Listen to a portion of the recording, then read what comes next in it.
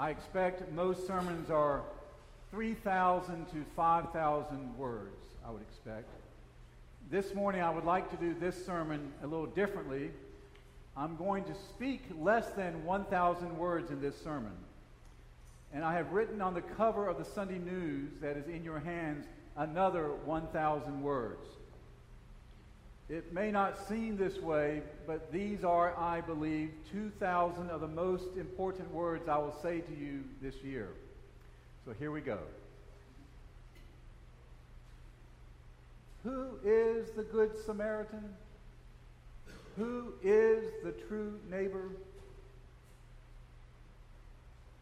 That individual has at least three qualities. The Good Samaritan is the one who is attentive. Attentiveness. Eyes open for opportunity. Unexpected opportunity. Interruption that provides opportunity. The true neighbor is one who is attentive. And secondly, the true neighbor is the one who is compassionate. It's a very rich Greek word which I cannot pronounce. Most people cannot either. It's not only me, and I'm not even going to try. But it's a word that is richer and deeper than mercy, deeper than pity. Those are the two words used in the translation today. It's a word that's hard to express, but it's something like literally meaning being moved in the very bowels. It's such depth of emotion that it wells up from deep from within. That kind of, when one is moved to tears, you feel it so deeply. That is what is described of this Good Samaritan in this story.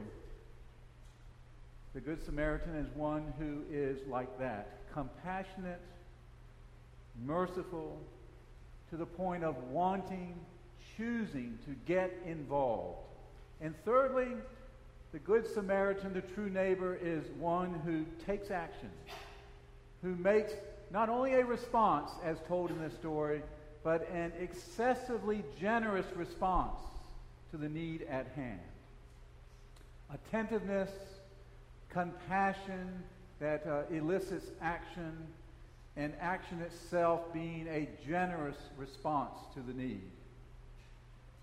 This morning, every one of you has an opportunity to be the Good Samaritan, the true neighbor to the St. Paul's family.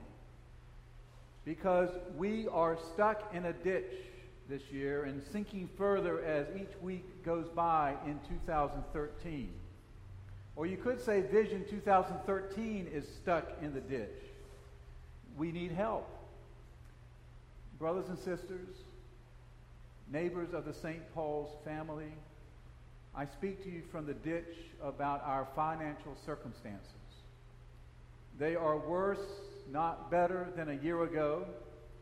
And this was a year when Vision 2013 required stepping it up a bit on our part. What's the problem? Well, it's not on the expense side. In fact, we are underspending the budget intentionally because of our growing concern about the income side, the growing concern of the clergy and the vestry and our financial wizards. But on the income side, it's another story.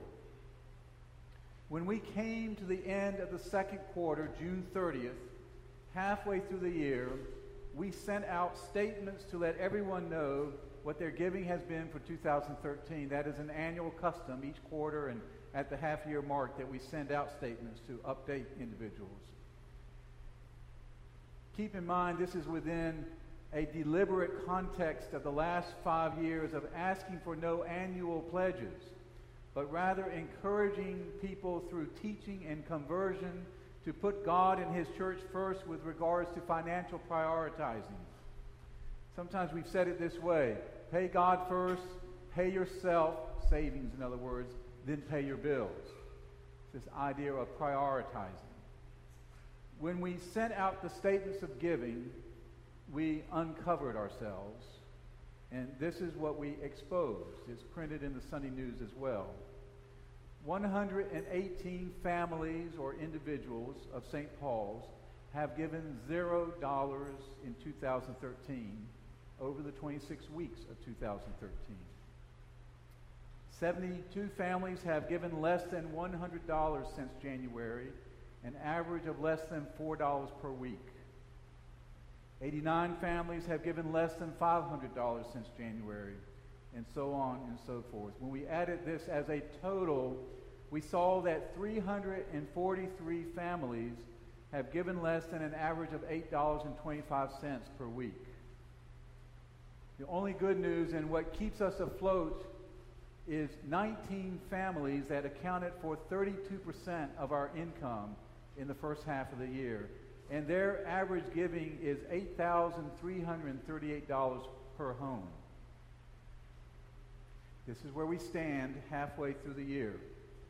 More than $20,000 less than we had received at this time a year ago. And with a larger budget to enable and, if you will, empower Vision 2013 of impacting hearts, homes, and neighbors with that emphasis on Somerville itself. This is why I say the St. Paul's family and Vision 2013 are in a ditch. And this is why I'm asking for your help. I'm not asking for a one Sunday uptick in giving. I am asking for a long-term financial commitment decision to put God first by putting his church family first in your financial prioritizing. I'm asking for a generosity revival. I am inviting you to prove neighbor to someone who is not a stranger but your own family, the St. Paul's family, that is in real need and requires long-term attention. And at the same time, if there is someone here who is flat broke, no income, and in a ditch themselves, these words are not directed to you. Instead, I hope there are ways this community can prove neighbor to you. And there may be others who are here as guests today. I'm so glad you're here, and I hope this personal reflection on our status does not offend you. But please pray for us that we will rise above these circumstances. Okay. That's my limit. That's my 1,000 words. I respectfully ask you to read the Sunday News cover today, allowing it to serve as part of the sermon as well, to fill in some of the gaps. And I too ask, like Jesus asked this young man, who will prove generous? Who will prove to be neighbor to the one in the ditch by acts of mercy, kindness, and generosity? Amen.